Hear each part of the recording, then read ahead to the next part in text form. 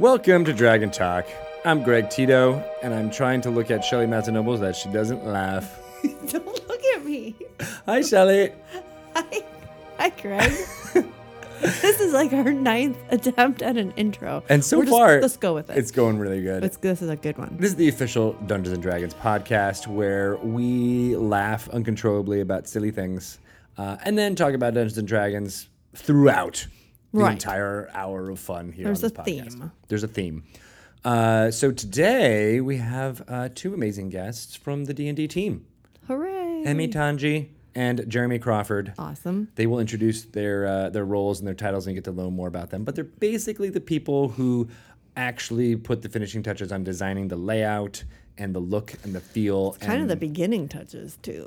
All of the kind touches. Of everything. Yeah, and I think they have a specific term for it, but we'll find out what that touching term really is. The touching term. When we talk to them. Good touch. They are going to talk about laying out all the D&D books, but most specifically, Volo's Guide to Monsters, which is coming to game stores very soon, 11.4.16 in the friendly local game stores. And you'll be able to pick up not just one cover of this book, but two covers if you're that crazy, or just pick which cover you prefer. One of them is an awesome painting by Taylor Jacobson with Harshnag and a halfling. The other is an alternate cover. The same guts in the book is in there, but designed by Hydro74, an amazing artist. And it's a limited. It's limited, right? It's limited. Limited edition. We were only printing. We don't know exactly the numbers on it. We're printing a small number. Like 7. Maybe? 7. I think we're only printing 7 of them. And it's only going to hobby stores and game stores. All right. So get in there early. Pre-order it, maybe. Ooh, can you if your local store allows you to pre-order, totally do that. You should. They're not going to last. So we'll talk about them putting that book together very soon. And then, of course, what else do we have going on in the Dungeons & Dragons world? You can find out what's happening in the Curse of Strahd campaign, dice camera action that Chris Perkins is running a whole bunch of wonderful Twitch and YouTube people through. They are the Waffle Crew. The Waffle Crew. Yeah. Yes. They do amazing stuff and will mostly just die, I think. I think that's what the conclusion of the story should be. That's just me. They just die. Curse or Strahd is just going to, drink their blood and that's it. Not. Yeah. I mean, Chris Perkins, I think he's got a little bit of a mean streak in him. Yep. Yeah. I think that's what fuels him. That's what fuels his fire. That Dead could happen. PCs. You can check out that live on Tuesdays at 4 p.m. Pacific time. But you can also check out all of the backlog episodes on YouTube in the Dungeons & Dragons channel. Go check it out. It's good stuff. A lot of videos for you to check out on YouTube. There really are, but ours in particular on the Dungeons & Dragons channel are good. No, that's what I meant, on the D&D channel. Oh, I don't even know if there are other channels. There's other, I thought you were saying there's a lot of videos on YouTube. I'm like, yes, there are. No. I know there are. There's a lot of surprise egg videos. Yes, my kids have been watching those a lot. Good Lord. My girl, Fiona, calls them Barbie things. And even though they're not necessarily Barbie things, but I'll be like, no, we're not watching Barbie things. Oh, come over to our house, Fiona. Yeah. Want to watch some surprise eggs. Yeah, exactly. Yeah. So go check all that stuff out. And we're going to move along to a segment. And you'll hear some lore, some wonderful lore you should know. Coming up right about now. Okay. Let's do it. Let's do it.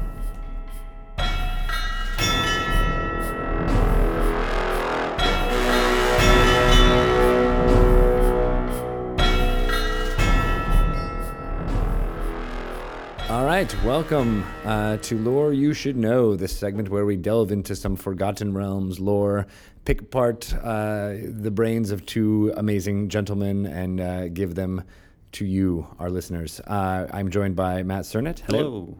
And Mr. Chris Perkins. Greetings. Thanks, guys. We're going to here to talk about orcs and all the makes them Dungeons and Dragons orcs. And where there's a whip. Oh, wait, that's not ours. Dang it. But yes, you'll learn about them a lot more in Volo's Guide to Monsters, which is coming out very soon. Got my grubby hands on the copy that we have in the building right now. I know, Matt is touching an actual copy. It's amazing. Jealous. So yeah, I mean, as you said, there's some orcs that definitely are not Dungeons and Dragons orcs, but we're here to talk about what makes our conception of them unique. Well, they have certainly changed a great deal over the various editions of the game. We have enjoyed and in some cases struggled with sort of creating the D&D orc.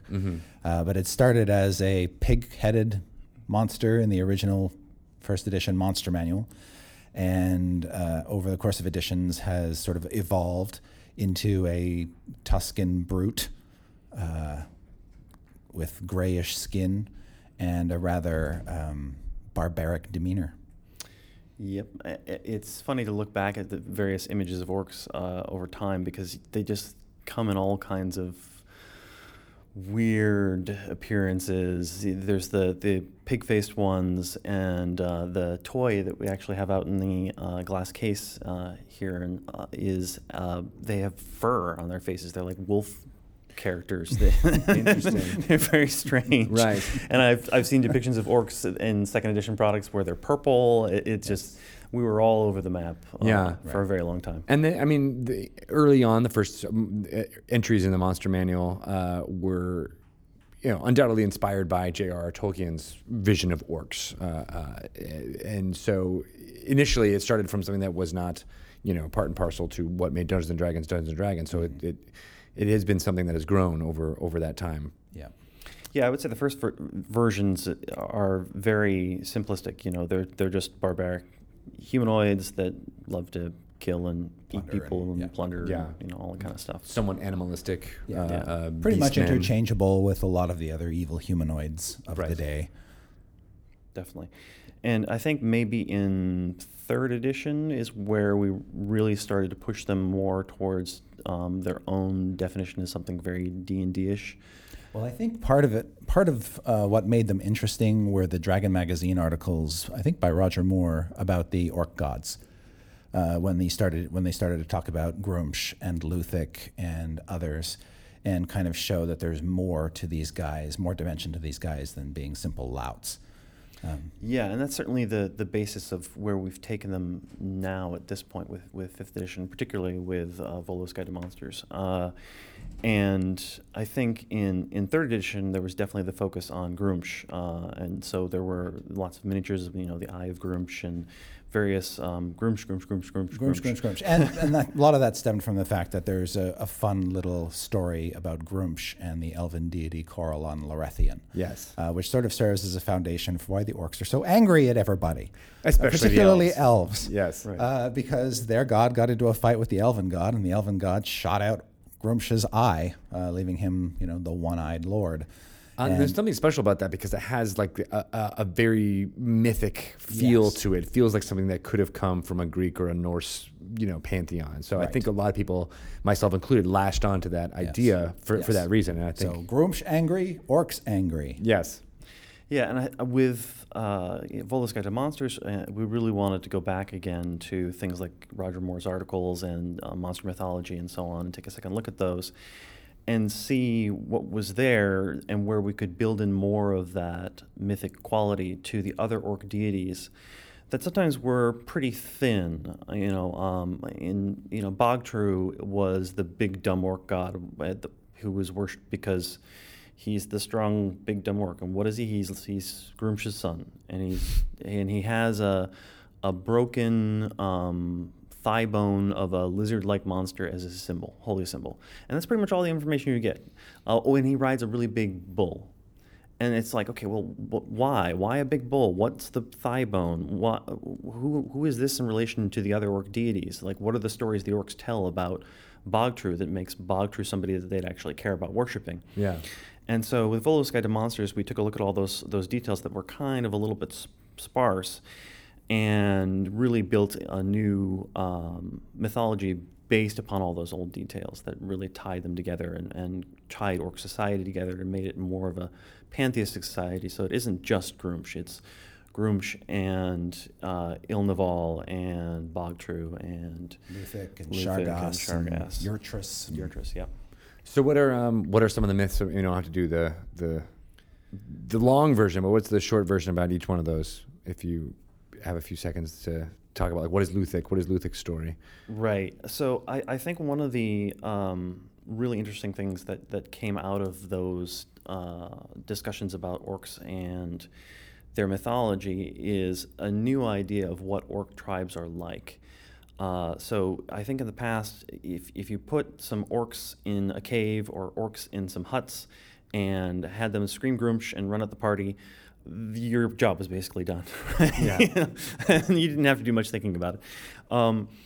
Now we have some interesting texture and color where essentially Luthik was sort of depicted in previous editions and so on as the cave mother. And so there's now this sort of interplay between Grumsh as this warrior figure who leads the tribe outward to go and destroy and pillage and so on. And so when the orcs go out and do that, if they're successful and they come back with lots of loot and everything, great. Grumsh is still in charge. Everything works out. And they go out and kill some more, and they get some more stuff. They come back, hooray! Everything's great. If they go out and they are slaughtered, and they come limping back home, well then the sort of leader who would normally be some warrior who's beholden to Grumsh and is that kind of thing, loses power, and actually Luthik's priestesses take control of the tribe, and suddenly they become these sort of like really domineering and protective den mothers who then demand the tribe stay hunkered down in its cave until they can build up their numbers and strength.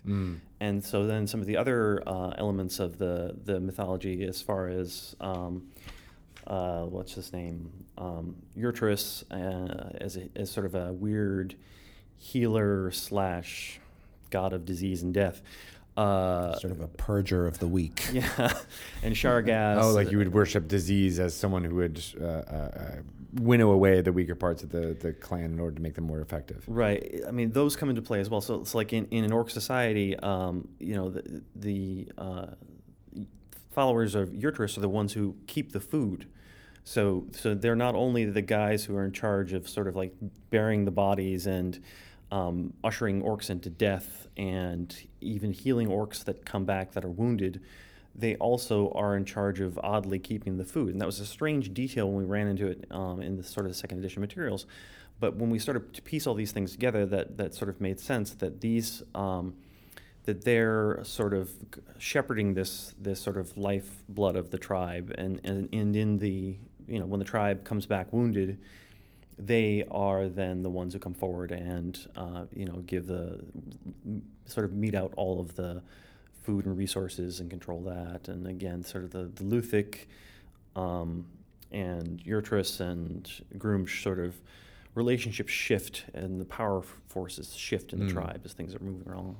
So it sounds like the Urtrus followers or would be more like the taking care of the logistics of the tribe, even though they would never use that word. They're dealing with the food and the supply and the death and and keeping the tribe going. They're generally going to be the elderly or the deformed or the diseased themselves, and so that lends them a really interesting character as well. Where they're they wear actually gloves made of skin that they prefer to be sort of this white and bleached look to them, because Urtrus is supposed to have white hands, and so there's this weird sort of doctor medical quality as well that's totally creepy and strange, and it's a lot of fun. Interesting. So in fleshing out this pantheon, you feel like you have given out the details that you can make. So it's not just a random orc tribe in a cave. You can kind of see like what state is this tribe in, and it separates them from the other evil humanoids who sort of form the core of D&D. We've carved them out as these sort of god-driven force, whereas hobgoblins are really more about their martial prowess, their taking of land, their sort of warlordship, that kind of thing. Whereas, and gnolls are, as we discussed in a previous installment, just rampaging lunatics who worship a demon lord. But what does that mean? It just means eat more, kill more, slaughter more. The orcs are very multidimensional, but they have a religious bent, which at times seems in conflict with their barbaric nature, but it works for them. Interesting. Yeah, and I think that, whereas in the past, if you went into an orc lair, you might meet some orcs, and there's warriors, and there's some Orogs, and they're tougher orcs, and maybe there's a shaman and a chieftain.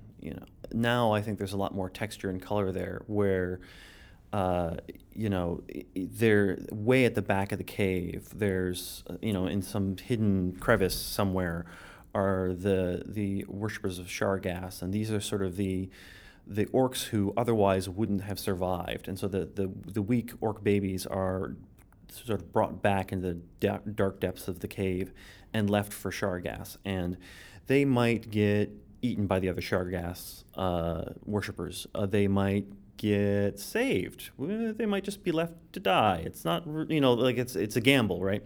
But if you're accepted into the sort of Shargas cult back there, way in the depths of the cave, then you become one of these weird sort of orc assassins. And so you're not about sort of brute strength and brute force. You're about stealth. You're about attacking from the darkness, and they use like flying bats, and so it becomes a lot more interesting. It's not just these simple templates of like, okay, it's an evil humanoid tribe, therefore it's got warriors and something like a cleric and something like a chieftain. Done. Now there's lots more going on. Yeah, and there can be different factions, right? Fighting for control. Volo's Guide to Monsters has a sample orc stronghold to illustrate how these various factions and elements play against each other, and to show off other things like what the orc war hearth is and what that means for the orcs and stuff like that. So lots of things for DMs to grab onto. Do you think that you could then, I immediately jumped to the ideas where you'll have ones where, the warlord has banned Shargas's followers from his thing, and then there's like you meet a Shargas follower outside of a cave who wants to get back in, and then so you can actually figure out ways to work with an orc tribe in order to say, is that also talked about in Volo's Guide to Monsters, how there's different ebbs and flows? Not every tribe you encounter will have equal parts of each one of these facets. Yeah, that is certainly discussed. That's absolutely there, and I mean it's implicit, if not explicit, in everything written about the orcs, and the sort of all the changes that can happen to the tribe and how the different groups can be in power and that kind of thing. Love it. Excellent. Cool. Well, now I just as you said many times, orcs are just the bad guys, and now I feel like you could start an entire campaign around them. So that's and really we do give you some new orcs to play with in the book as well.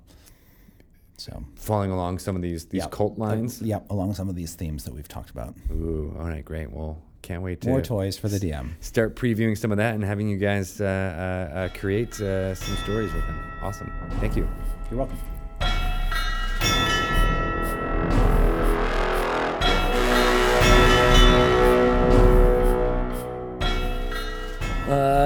Wasn't that lore-ific? Yes. That was lore-azing. Yes. I'm coining new words left and right. Yeah. It's core lore-tastic. Loreful. Are you hard lore like me? I don't know. That's like hardcore, but you're hard lore. Yeah. Yeah. Dude. Yeah. I've been lifting up all of the hard lore books. That isn't funny unless you're actually seeing me doing like bicep lifts or something. At the hardware lore. At the hardware lore. We go to the gym and work out our hard lore. I don't know, but this is going nowhere. We're gonna cut all this, but before we get to cutting that, let's go talk to Emi and Jeremy. We'll get them to come into the room and pick their brains about making D&D books come alive. Cool. We have these amazing ladies and gentlemen joining us for today. We have Emi Tanji. Hi, Emi. Hi, Emi. Hi, guys. And Jeremy Crawford. Woo-woo, Hi, Jeremy everyone. Crawford. How's it going? Going great. Good. Good to be here. So for those listeners who may not know exactly what you guys do, why don't you give us the quick version of what your job is like here in the Wizard's office? Emi, starting with you. Hi, I'm a senior graphic designer for Dungeons and Dragons, and I deal with some marketing design, working with Shauna Narciso, who's amazing, and also some of the book layout with Jeremy and Kate Irwin. So it's a lot of fun. All when that you say stuff. some, do you mean You mean all? Yeah. Like a little You bit. mean all. Like all, right? All in a Everything. little Do you bit. have like a secret staff we don't know about? I wish. And by that I mean like a wizard staff. Oh, the staff. That would The be staff cool. of Photoshop. Staff of design. Well, because Emi, you draw all those amazing, cute creatures. I imagine when the rest of us leave, you summon forth an army of them, that and would be they help you adorable. make these books. Yeah. Yeah, so all of our Valentine's Day cards and anything that the Father's Day, the Mother's Day stuff, that's all Emi. That's all Emi's work too. That's for fun. Yeah. Thank you. And Jeremy, what do you do here? I am the lead rules developer for the game's managing editor, and the lead designer of the player's handbook. And the sage. And the sage. And the sage, exactly. Yes. Yeah, being the sage is really an outgrowth of my lead rules developer position. But yeah, sage is a more fun title than Yes, lead it rules is. developer. Did you fall into that, answering those questions on Twitter, or was that more something that was assigned or something like that? Oh, so we talked about it, Mike Merles and I, when 5th edition was launching, and we thought, how cool would it be for one of the two lead designers to be the person to answer the questions? Because often in the past, rules questions would be answered by someone else on staff, who would often have to guess at what the designer's intent was, or write up a bunch of questions about the questions to take to the lead designers and say, so what did you guys mean when you did this? So we figured, why not cut out the middlemen or women and instead just have me answer the question, because it's a lot of work. it is a lot of work, but it means I can now have a conversation with myself. So, Jeremy, what did we mean by this? Well, Jeremy, this is what we meant by this. What And do my- you do in that situation, though? If there's a question that comes up, is it like, are you like the final say, or do you go back Yes. to the team and say, let's talk about this? I'm the final say, partly because I was the final say with the core books. Okay, so it was, There- you there- know your intention. Exactly. Hopefully. There really is. Yeah, the buck stops with me. There are a few cases, though, where in a game as complex as D&D, there are interactions we didn't expect. Right. Where there is Yeah. actually no intent. And that's a case where then Mike and I will put our heads together and we're like, well, if we had an intent, what would it be? Right. Yeah, but that doesn't come up very often. But it does come up, again, because of how complex the game is and the impossibility, even with over 175,000 playtesters, for us to predict every possible rules interaction. I guess I'm kind of surprised then that it doesn't come up more often with a game like D&D, because people can just take it and under your direction, even like you don't have to really play by the rules, but you have a lot of freedom with it.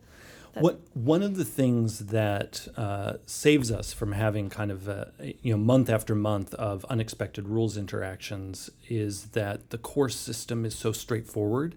So basically, there are fewer interaction points than we had, say, in the previous two editions. Because basically, the more specific you get with the rules, like every new rule you create, you've just created a new interaction point. You've created a new place where another rule can interact with that rule and create something crazy.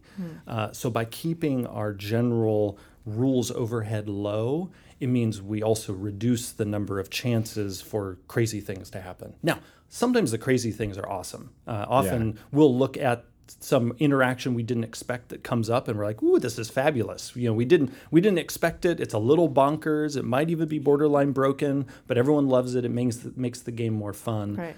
And we sometimes refer to that as emergent design, where the game, almost through being played, designs itself a little bit. And that, to me, is part of the magic of D&D. Have you found that, like, through your rulings, or at least dealing with that more of that stuff has now been identified, and would you ever want to then write it in? Yeah, we actually have done a little bit of that through the errata process, although we're very conservative about changing the rules because we want the game to be as stable as possible. But Mike and I regularly talk about things that come up in the game, things that we might work into a future product, either as a new rules option or a potential revision or an addition to an existing rule. But it always needs to pass the test of, the most important one, is it fun? If we add this to the game, is it going to make people's experience better? Yeah. And because basically the train being the game has already left the station, we have to make sure we don't destabilize the ride, because we want, the game in year 3 or 4 to still be as smooth as possible, and not suddenly, it's like we don't want it rocking back and forth on the train tracks because we started adding too much cargo. Right. Yeah. Once after it left the station. So we're very conservative about what we might do to the core game, but we always have our eye on things that we could add as potential options. Again, as long as they essentially would be new passengers that board the train Right. and just make the party better. Right. I'm loving this metaphor. We're gonna keep going with I'm it. going with it. We're taking it all the way to the next station. All the way downtown. So we wanted to have you guys on to talk about your process in working together on not just the designing of the rules, but the overall visual look of the inside of each one of our books. And most recently, we did that with Storm King's Thunder, which got out the door, and then now Volo's Guide to Monsters. Hot on its heels. Hot on its heels. Yeah, it's being printed as we speak. I know. Wow. Yeah. We're in the future now. That's right. So it was always like, well, but I guess, yeah, even then it will still be being printed when this podcast comes out. So it'll be in game stores November 4th. You'll be able to check it out there. But that process just ended. So let's talk a little bit about what it was like in the last few months, weeks leading up to getting it out there. So Emi, when you're getting stuff that's complete text from Jeremy and the rest of the team, how do you start the process of putting that on the page? Oh, putting it on the page. Well, thankfully, when I get it from Jeremy, everything is just, I would almost say pristine compared to how things have been in the past. Because each time we do this, we keep getting better and better and more efficient. So it is just lovely every time we get to start a new book. So they've already Years done of practice. Yeah, Yes. I know. They've already done the heavy lifting, I feel like. They've already know where things are going to fall. They even call out where the art is actually going to drop. So I just feel like I am handed everything on a silver platter, and I just get to enjoy and make everything pretty. It's really nice. It's such a joy working with Jeremy and Kate, because they are like a well-oiled machine. They are so good. All of you guys together are, I think. Yeah, We- we're very lucky. Yeah, Emmy, Kate, and I refer to us, so we Voltron together each time we're finishing a book. Because what a lot of our listeners might not realize is that for all the books that Wizards of the Coast has produced for 5th edition, starting with the core books, and this includes our most recent ones, Curse of Strahd, Storm King's Thunder, and Volo's Guide to Monsters, it's Emmy, Kate, Irwin, and I, ourselves manipulating the InDesign files, placing the art. And with the core books, we were joined by Bree Heiss, another graphic when designer. you guys were holed up in that conference room That was with good like snack times. baskets, That's right. That's crazy That's times. right. candy wrappers everywhere. So it's a really kind of wonderful handcrafted experience. And so at Emmy, as you said, we get better and better because it's us learning each time. And we think of each book as one of our kids. Oh, yeah. I mean, we even tell stories about them. Right. Like, We don't like some of them. And we really like some of them. Don't play favorites with your children. I love them all say that. equally. yeah, some of them were more Not so some of them are much. more troublesome, and we send them. We always talk about whenever they leave the building, we're sending them off to school. Yeah. And some Yeah. of them we say, well, okay, this one maybe Detention. isn't going to come home for Thanksgiving, but it's okay if he comes home for Christmas. Oh, Okay, you give us trouble, but we still mostly love you. Yes. Mostly. Mostly. You got to clean up your act, though. That's Yeah. right. Yeah. That's Yeah. right. so when you're first, the first sight of the book for you is text, It like is a text document from Jeremy. It is. He receives a text document, and then Jeremy actually. Is it Jeremy or Yeah. is it? Yeah. Yeah. Jeremy drops it all into the InDesign file, so there's a flow to the text that's already there. You do that part? So either I do it or someone else working for us does it. Okay. Typesetter. And then Okay. And then I go through and usually at this point, I've completed my game development pass. The story is stable. And at this point, I start making cuts so that the book will flow the way we want it to, that it will land on the pages we want it to land on.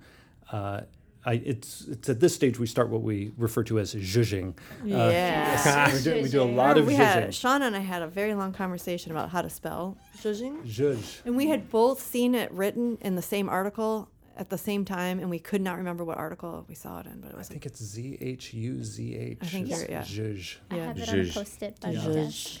So what's the definition of zhuzhing? It's just basically making small adjustments to improve the beauty of something. Finesse. Oh, Yeah, okay. finessing it. Yeah. And we like that word because we do over the course of our final month on a book, like most recently Volo's Guide to Monsters, we probably do thousands of little sort of like micro changes where we are changing the text, changing the size of pieces of art, moving art from one page to another. And then Emi, because you're always so modest and undersell what you do, you make it sound like we give you everything prefabricated. And you just kind of move stuff around and I'm it's like, done. "Oh, But- just open the file, shut the file. I think I did good. But our listeners don't know that like you and Bree handmade the drop caps that are at the beginning of each of our chapters. That those I didn't even know that. those color splotches. Amy. Yeah, I go home at the night and make all these little weird ink blots, and then Yeah, we put it in the book. So Nice. that's Seriously? for you guys. Yes, all those splotches Emi does by hand, scans them in, and then places Oh them. my god. Wait, you really? You did that with Yeah. What'd you use? What was the medium there? Just, sometimes watercolor, whatever paints I have lying around at home, and I just make this giant mess at home with all these papers everywhere and watch some trashy TV. Let's maybe. do that here. I want to That's know. the important part is the trashy TV. That A really good gets drink and some trashy TV. the right amount of randomness on the Nice. page. So that's like really like wine. That's not blood. That's wine. That's- Oh, yeah. for Curse of Strahd, it was like, it could be both. Yeah. You never know. Trashy TV in the book production process is often key. There was, There I think it was the Dungeon Master's Guide when we were finishing the layout for it, and Emi, Kate, and Bree and I were in a meeting room. I think for it was almost 2 weeks. We had in the background playing the TV show Scandal, and I think we made it love through Scandal. like 1 or 2 entire seasons. It was Are you serious? Yes. Jeremy introduced That's me my to treadmill Scandal. show. Yes. It's the best treadmill show. Yes. Yeah. Yeah. Yeah. It's their own adventure. Oh, how funny. We waited every episode for the requisite point where someone in the show would say, "He or I am the leader of the free world." Oh yeah. They all have to talk That's- like this. Yes. Very positive. I always wait for the moment where there's like, all right, popcorn and red wine, we're done. Oh, yeah. here- That's it. That's all we needed for the end of the show. And her white flowy coat. Always yeah, a white flowy coat. I'm convinced that is all that Olivia Pope eats or drinks. It's just popcorn all. and red wine. Yep. She needs. What more Subtle do you dieting need? tips. Thanks, Kerry Washington. That's awesome. So that was on in the background as you guys were putting all the stuff Dungeon together. Master's Guide. It really Yep. was. Yeah. What about Scandal. Volos? What would be your TV show, background TV show Oh, I to don't know. represent? we didn't have This one one was on. pretty gentle. I mean, Yeah. Volos went really so nicely. Volo is coming home for Thanksgiving and Christmas. Yeah. Oh, Not yeah. leaving. I think he might Wow. hold on tight to Volo's guys. Yeah. Going to a local Yeah. school. He can Yeah. go to a local community college and we'd be fine. Yeah. Come over for weekly dinners. You want to give him some space. but- Yeah, Yeah. but we'll do his laundry. Do his laundry. Yeah, I think we liked Volo's Guide so much, partly because we love doing monster books. Yeah. Oh my I mean, gosh. yeah, the monster manual was so much fun for us, and so Volo's Guide to Monsters was a chance for us to go back to that, because one of the fun things about a monster book is each monster page is this piece of micro design, and in terms of layout, and we basically get to like have each one be this finished work of art, and then when we're done, we get to be happy about it. And so it's basically, I mean, just from a human satisfaction point, we have like all these win points. It's like, oh, and now this monster was a win, and now this other monster was a win. So it's just a lot of satisfaction of, in the monster It fits manual. on a page. Yeah, exactly. That's a success for us. Yes. It fits on a page. Yeah, making a monster book, often the biggest challenge is getting each monster with its art and its text and its stat block to all fit on its page or its spread of pages. If Right. It gets more than one. And you had mentioned cutting, and sometimes in order to make that work. Does that, as also the designer and writer of some of these rules, does that feel terrible? I'm pretty good. I mean, because gosh, I've now been working on D&D at Wizards for almost 10 years. I'm pretty good that basically when I switch between roles of shutting off my attachment. So when I transition from being a designer or developer to being the managing editor, I'm actually often the most vicious cutting things I wrote myself or things I developed myself.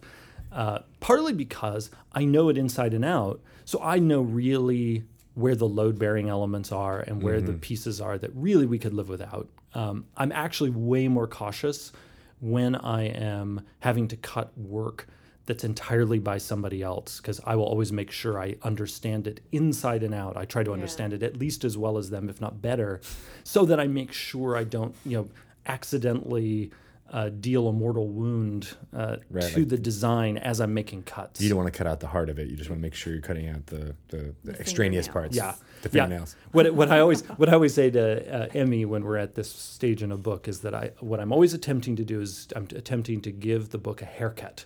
I don't want to cut any limbs off or remove any internal organs. It's just let's give it a nice do. A nice shave. Exactly. Yeah.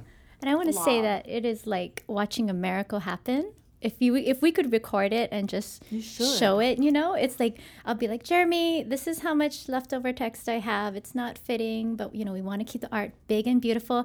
And you see him, it's like he just goes into this mode where he scans it, he looks over it, and he'll be like, do this, or he'll do.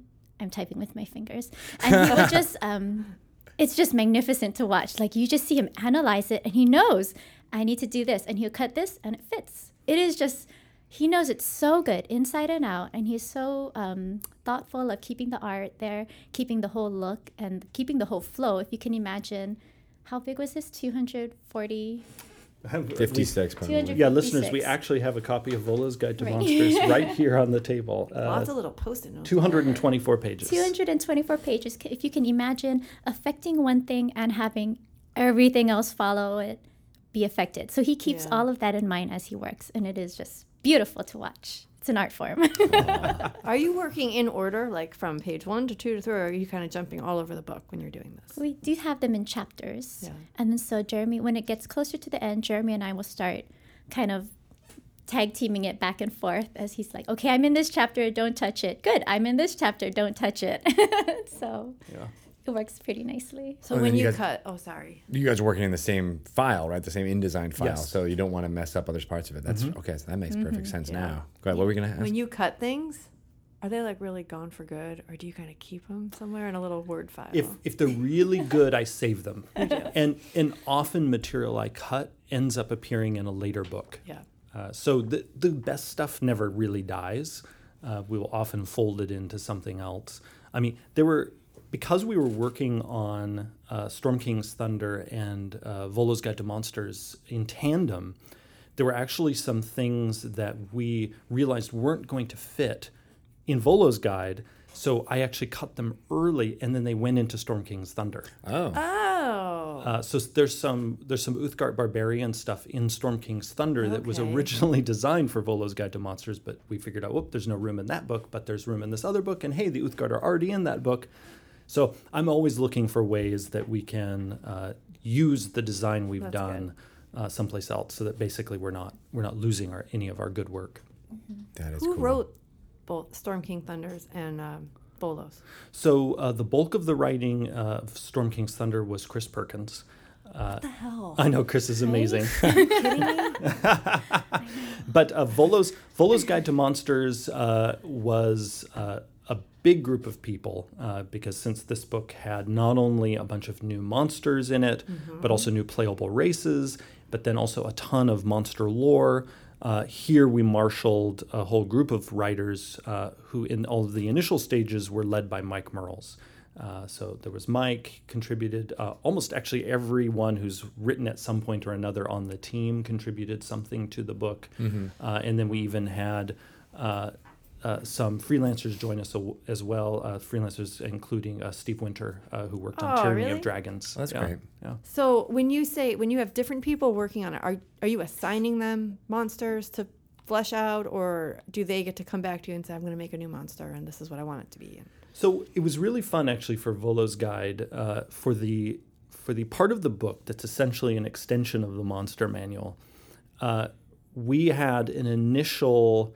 It was almost like drafting a sports team, where it was Mike Merles, Chris Perkins, me, and Chris Lindsay, and so this group of us, we put up on a board Post-it notes of the monsters we wanted to be in this book. Okay. And then we started doing sort of a culling, and different people could shoot down other people's ideas, but we were also allowed each to, I don't remember the exact number, but we each had a certain number of monsters where we could protect and basically say, this monster is. I'll give you this rose. Yep.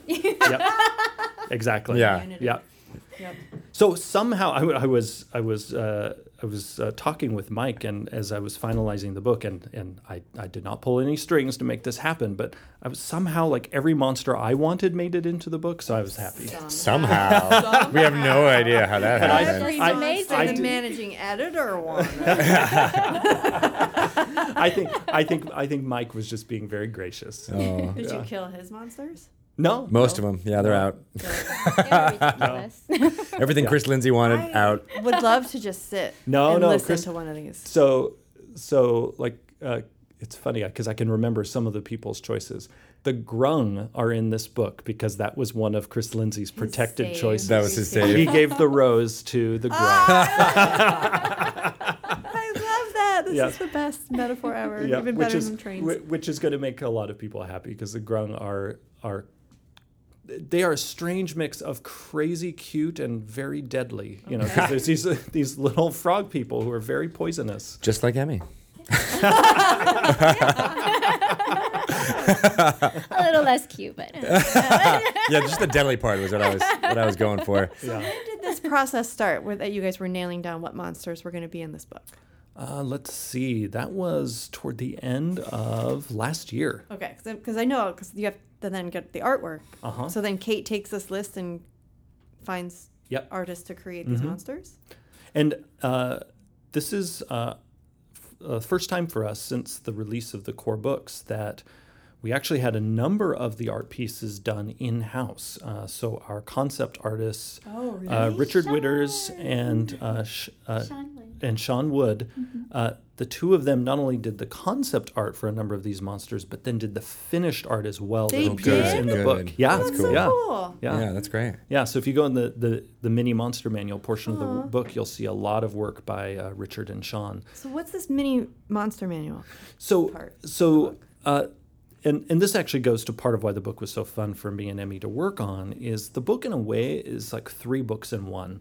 The first big chapter of it is a big chapter of lore, or we sometimes refer to it as Volo's Field Guide, where it digs really deep into the cultures of a number of the monsters that appear in the monster manual. Like it does a deep dive into orc culture. It goes into the ins and outs of what it's like to be a mind flayer and among them.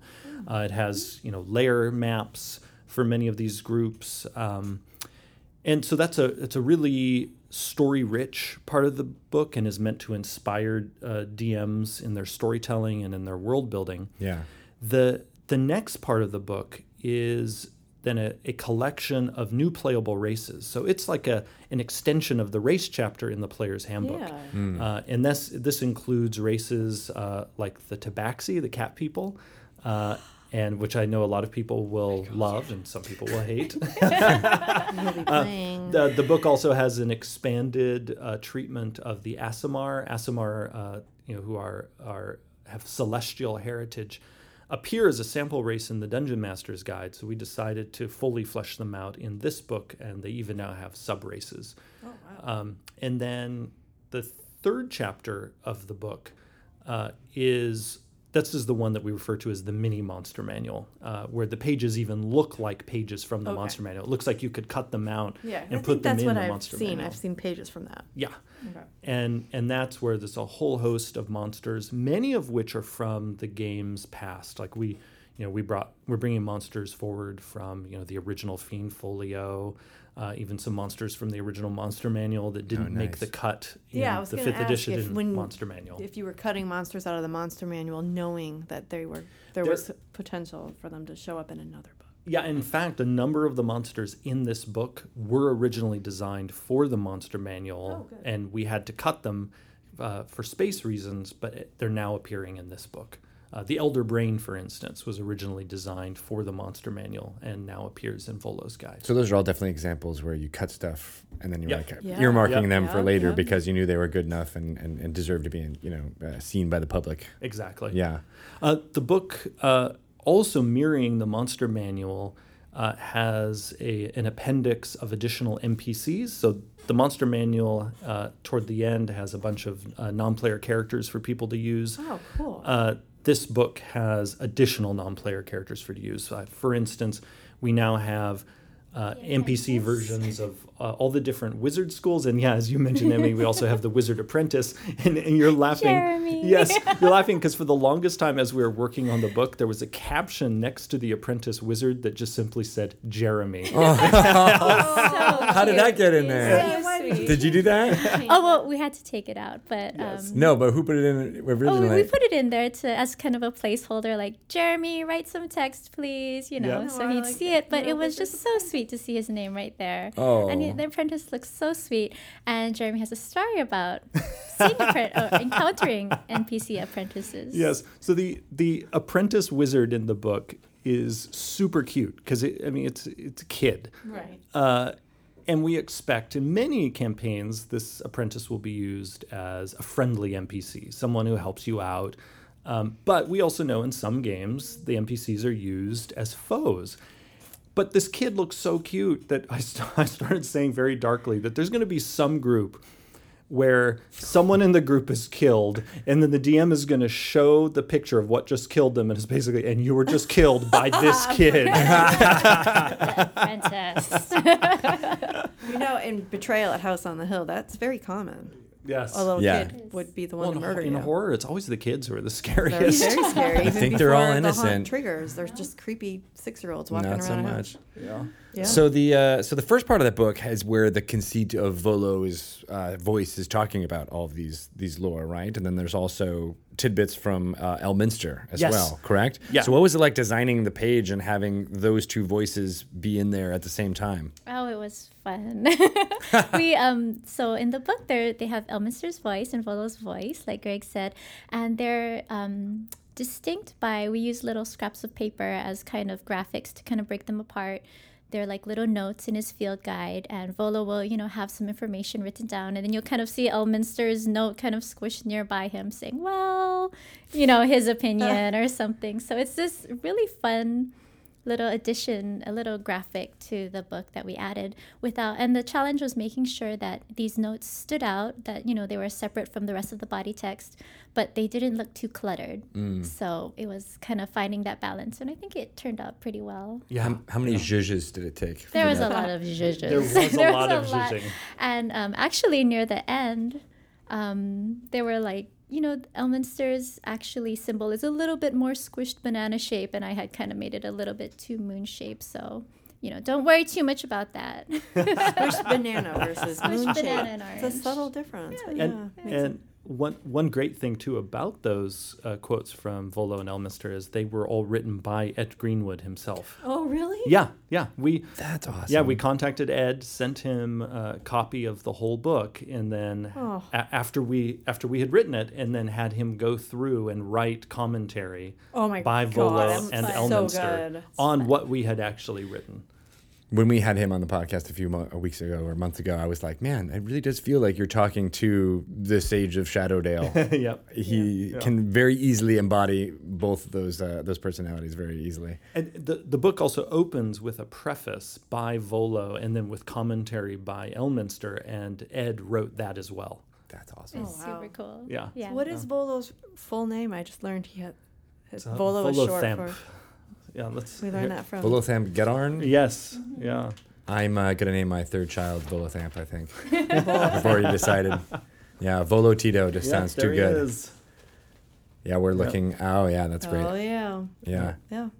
Just the Kinda guy you what I want. picture him to look like. Just the guy you want to guide you through the dangers of the Forgotten Realms. So how many monsters exist in the D&D world? In the history of 40 years, how many God. monsters are we talking about? I don't know the count, but it is hundreds and Thousands? hundreds. Actually, if you include all of the variations in 3rd and 4th edition, we're up to thousands. Thousands of monsters. Yes. How do you cull this down? Well, for the Monster Manual and now Volo's Guide, our focus has been bringing forward classics. Yeah. And then mixing in some more recent monsters, especially ones that fill a niche in sort of the ecology of the D&D multiverse. But we always want to make sure that we are being sort of good shepherds to the beloved oldies, Right. because often they're the creatures that people most associate with D&D. Yeah. Like with the Monster Manual, it just wouldn't be D&D if we didn't have like Mind Flayers and Beholders Or dragons. or and specifically our dragon varieties and our giant varieties. So we have.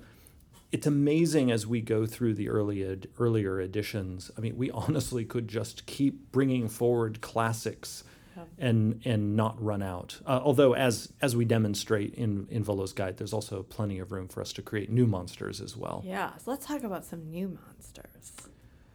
Let's see. I'm trying to think what new ones I'd want to reveal at this point. What about you, Emi? I know you always want to reveal new and exciting things that no one Say it. ever gets to have. We'll ask Ryan to bleep it out. Oh, Say it! Tell me the monster! Tell me what's your favorite monster. I'm now imagining you're shining a light on her, and this is an interrogation room. I'm like, I don't know, the Yeth Hound because of his face. But again, that's an oldie that we're reviving. I don't. Yeah. But it's funny actually. Some of the oldies feel like new monsters because we've fleshed out their stories. Yeah. Sometimes a new painting of a monster will make you see a familiar monster in an entirely new light because the painting might have more personality than you're used to seeing. The artist might be inspired or weird interpretation. Yeah. One of those is for me for 5th edition was in the original Monster Manual, but the mimic.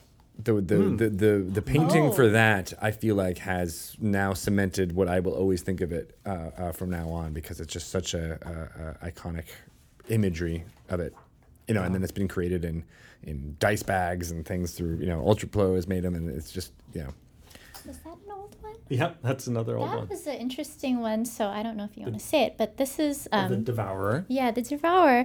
It was interesting to see because it. At least to see the artists reconcepting this idea, just to walk past him and they get these descriptions of he's like this kind of crazy, is he a demon kind of? Yeah. And he's got, these are the traits he has to have and how do they interpret it? And you would see just the artist taking a jab at it and they would come across like these most disgusting, like crazy ideas. And then you'd hear, I don't know, Shemri, if you were in on those discussions, but I'd hear them go, no, that's too gross, or that's too, you got to tone that down. And it was just so cool to see. So it's really the art where it's come to is just this amazing monster that you wouldn't ever want to encounter, but it is really awesome looking. Yeah. Describe it a little bit. What does it look like? Oh, I want to hear your take on it. Yeah, we'll show you the Yes. So yeah, all right. Okay, So the so Devourer. how Tito- It's funny enough because I saw Sean Woodlook working on this just the other day. And this is one of his finished pieces. Oh, okay. Yeah. Nice. Yeah. So this is from Sean Wood. It's great. It's like a very tall skeleton-like creature with a skin, horn, bony protrusions out on all of its insides. But probably the most striking thing is that in its rib cage is a live adult, looks like an elf, inside the Devourer that's kind of trapped inside the rib cage. So I assume the Devourer had eaten him, and then you can see it kind of trying to escape from the entrails inside the monster. Yeah. Got a little buddy. Yeah. Saving And it for later. it's a friend of Orcus. That makes perfect sense. And Orcus has friends. Yeah, little friend. well, Friends. Orcus cheats because since he makes all these undead, he's basically that sad guy who doesn't actually have friends, so he makes his friends. Oh, yeah. But yeah, All of his friends are dead, so he's like, all right, come back up, you guys. We'll hang out and drink some more. exactly. Guy is huge. The Devourer is a great example of how an artist can take a familiar monster and make it feel new, because in the Devourer, when it first appeared in Planescape, although actually it might have been even before that, sometimes had actually a dark, not exactly regal quality, but it was like it was holding itself together. It was a little reminiscent of the guy with all the nails in his face in the old Hellraiser movies. Where scary, but kind of together. Yeah. Sort of powerful, artistically scary. sort of knows how to comport itself. This I love that you're saying he's a monster, but he's got it together. Yeah. He knows what's up. He's a hipster monster. He's a classy guy. He's wearing a blazer. It's totally, you'd want to drink some wine with him. Pumpkin spice Whereas latte. this Devourer is way more feral. That's feral. And horrifying. Just like you see this and it's like, oh my, ugh. He's gonna eat me. He does not have it together. Yeah. He didn't know. Who's writing the art orders for these guys? Let's see. For this book, each of the writers contributed to the book's art order. Oh, okay. For some of our books, there's a single person who writes the art order for the whole thing. But for this one, each designer, as they wrote their portion of the book, would also provide an art description for whatever monster or other thing that they were writing about. And then in the end, Chris Perkins, Kate Irwin, and I went through all those descriptions, and we helped synthesize them to make it so that the book would feel like a cohesive whole. Exactly. It's no small feat. So that's one thing you mentioned, and now looking at the whole finished product, how important is that to you to make it feel like because I feel like with a book like this, it could feel very disparate. Like with all the different parts that are thrown into it, it could feel like not cohesive at all. So how did you achieve the way it all feels like? Oh yeah, this is a product. So. Part of that is through the development of our book's look. I mean, this is something we created for the core books, and so we build on that to make sure that there's a particular style to the text. Kate, when she's commissioning art, makes sure the art has a particular style where the art not only looks like it will be at home with each other, but also at home with how our pages look. And then a lot of the magic that Emi brings to the book is by not only placing the art and text in a way that's pleasing to the eye, but a lot of the splotches that are in the background and the colors that they have often will cause all the pieces to look connected in a way that they wouldn't if those artistic elements weren't there. Emi will also often do color corrections in the art so that the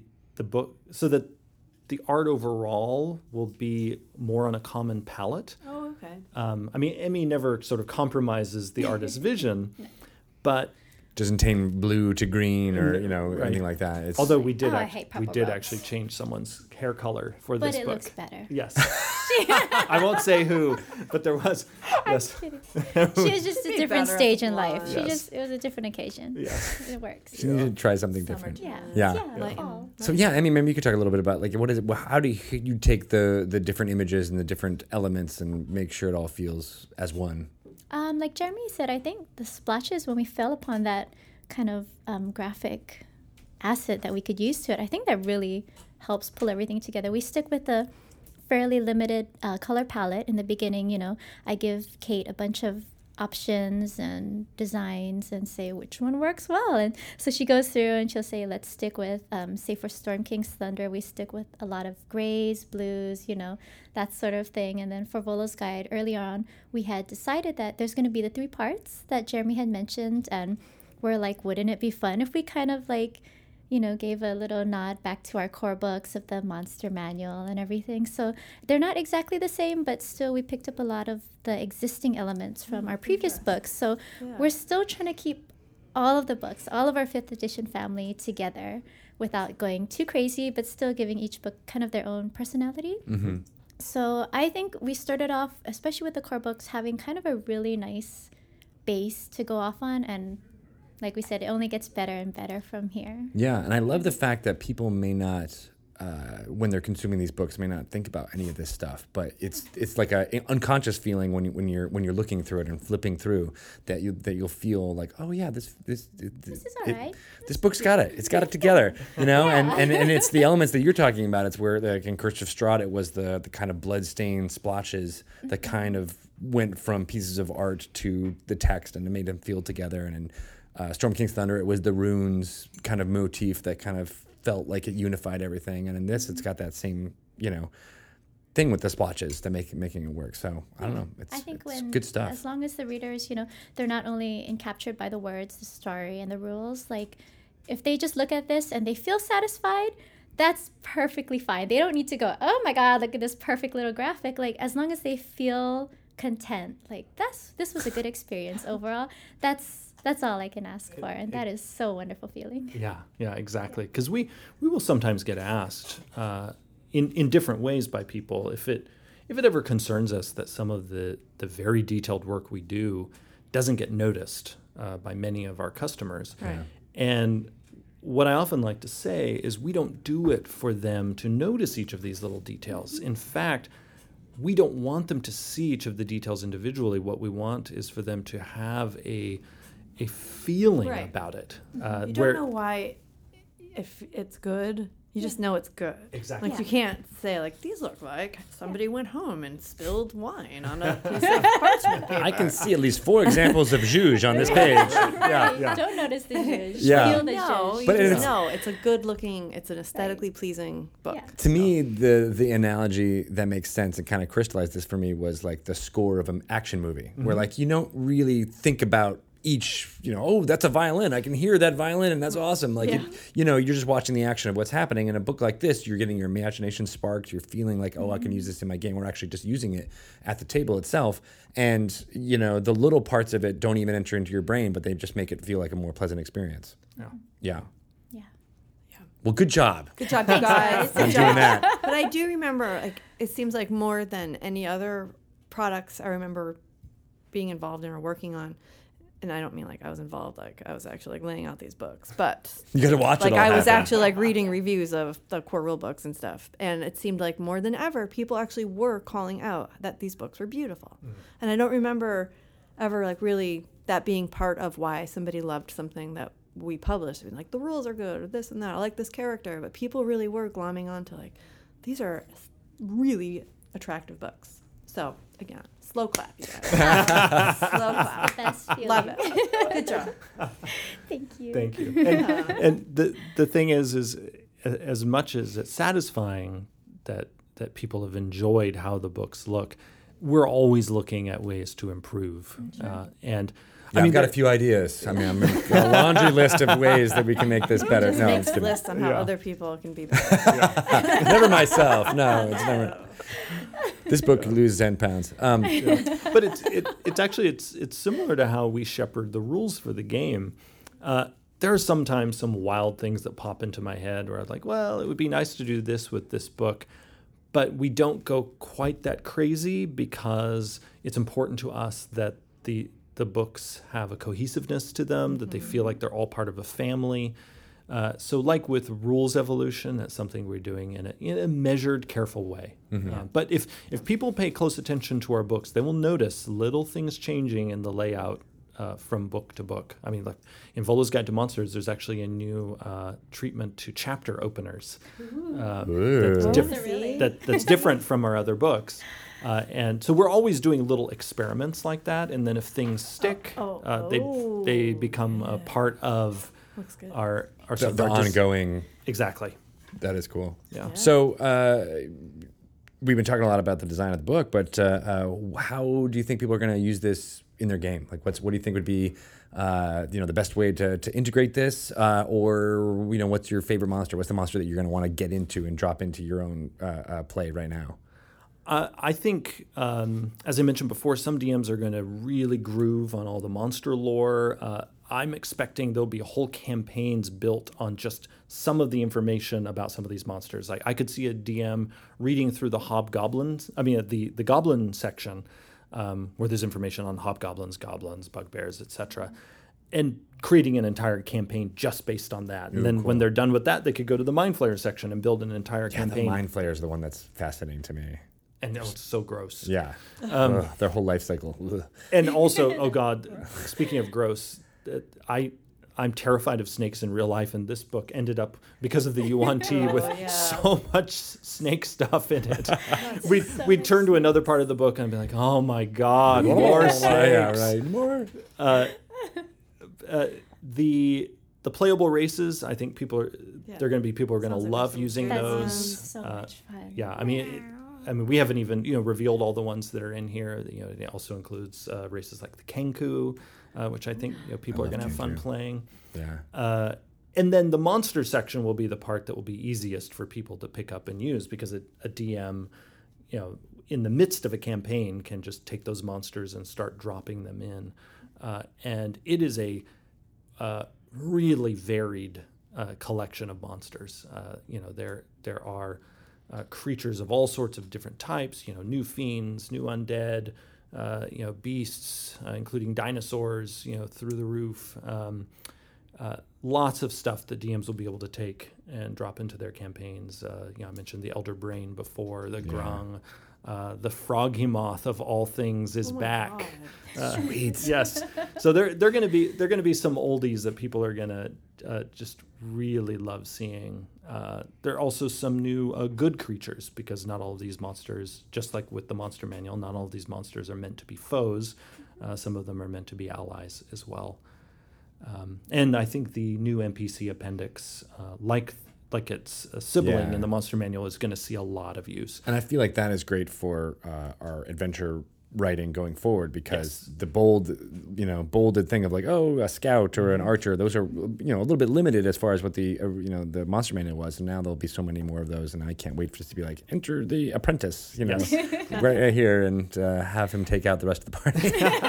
Well, and speaking of utility to DMs and also to our adventure writers, we built that NPC's appendix not only to fill some story gaps that were left by the Monster Manual appendix, but also to fill some challenge rating gaps, because our NPCs in the Monster Manual tend overall to have pretty low challenge ratings, and so we wanted there to be some NPCs for DMs to use in the higher levels of play. And so this appendix, people will see, includes some pretty powerhouse NPCs who could serve as really mighty foes or mighty friends all on their own.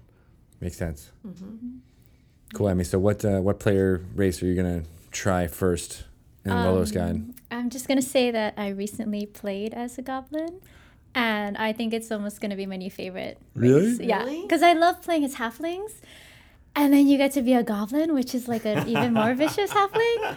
So it's like the best thing in the world. So I would love to have a game with like a band of goblins. That would be like the coolest thing. That'd be like your gang of goblins? Like who wants to play a party of goblins? I do. I want to be in that party. Wouldn't that be fun? It just cause tons of trouble. Yeah. Right. It'll be our 1950s greaser running through the Forgotten Realms. The Outsiders, that's what it is. Yeah. That'd be cool.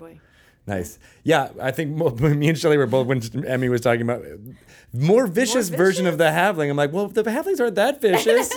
I was like, wait. Apparently the way I'm You have a different concept of the Hobbit than we do, I think. You got business done.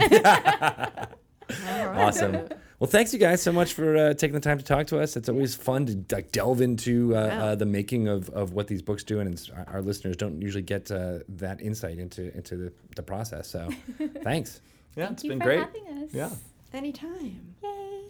Where can people find you on the Twitters there, Jeremy? Jeremy E. Crawford on Twitter. And then you can ask him all kinds of questions, and he'll eventually get to them. Yes, I do my best. Not necessarily, that day or the next week, but you'll get to them. Yeah. I sometimes have to deal with them in big batches, because often if I'm on deadline on a book, or if just simply too many questions are coming in at once, it can be hard to stay on top of them. But yeah, I do my best to get to as many of them as I can. And then, of course, Tweet at you these questions, or is there a hashtag they should be using, or they just tweet to me. Okay. Yeah. And then, of course, you can check out Sage Advice every month. Yep, on the D&D website.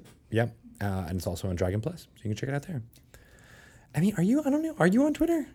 I'm on Twitter for Extra Life, and I use right. it to check for traffic. So I don't really know my username. Do you want it? I don't know how to spell my username.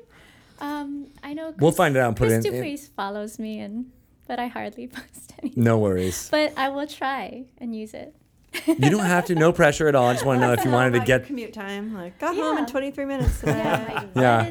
Here's my lunch. It's awesome. Yeah. Cool. All right. Well, thanks again, you guys, and we'll let you get back to work making the next D&D book. Yeah. Glad we caught you and you're like 5 minutes off between books. Yes. Right. Crank it up, Scandal Season 6. There we go. All right. Thanks, On guys. Netflix right now.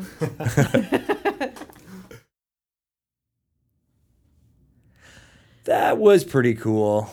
That was all right. I love talking to Emi Just and Jeremy. kidding. I do too. Yeah. They're a small team. We are a small team, and we crank out a lot of content. Knock it out of the park every Beautiful single time. books. I know. Yeah. And they're right in that it has like developed into this well-oiled machine Yeah. of production. Yes. It's hard as heck making it all happen in the short amount of time that we Yep. have to do it, and the you said the lean team that we have. But they got it down to a science. They They're just really do good. it up. That is a really cool book. Yeah. Yeah. And I think part of it is they figured out how to have fun with each other. Yes, and snacks. And snacks. There's always snacks. And zhuzh. zhuzh Yeah. with a Z. Yeah, I feel like that's something I would put on my my steak sandwich. Some zhuzh. Oh yeah, yeah. Yeah? Zhuzh it up. I'll zhuzh up my zhuzh. Yes. Okay. Shelley's like, no. Crossover. Yeah, that's too much. Yeah, I don't want to hear about meat sandwiches. So, if you enjoyed hearing all that stuff from these guys and the lore you should know and Shelly and I's amazingly terrible banter, you can rate and or review us on iTunes. Go there, make it happen. Tell us how much you like and or dislike Shelly's voice. Oh, stop it. No, don't It's do a that. sensitivity If you thing. do have feedback that is not positive, make it constructive. Make it something we can change. We can't change your voice. Change your voice. Give her a voice modulator. Oh, wait, I can have the distortion. Welcome to Dragon Talk. That's what I think I sound like anyway. I hate my voice. Don't worry, you have a beautiful voice. Don't. All right, fine. Thanks, you guys, so much for hanging out with our crazy, weird, wild crew for the last hour. We'll be back next week with some more fun Dragon Talk. Yep. Check us out then. Bye-bye. Peace out.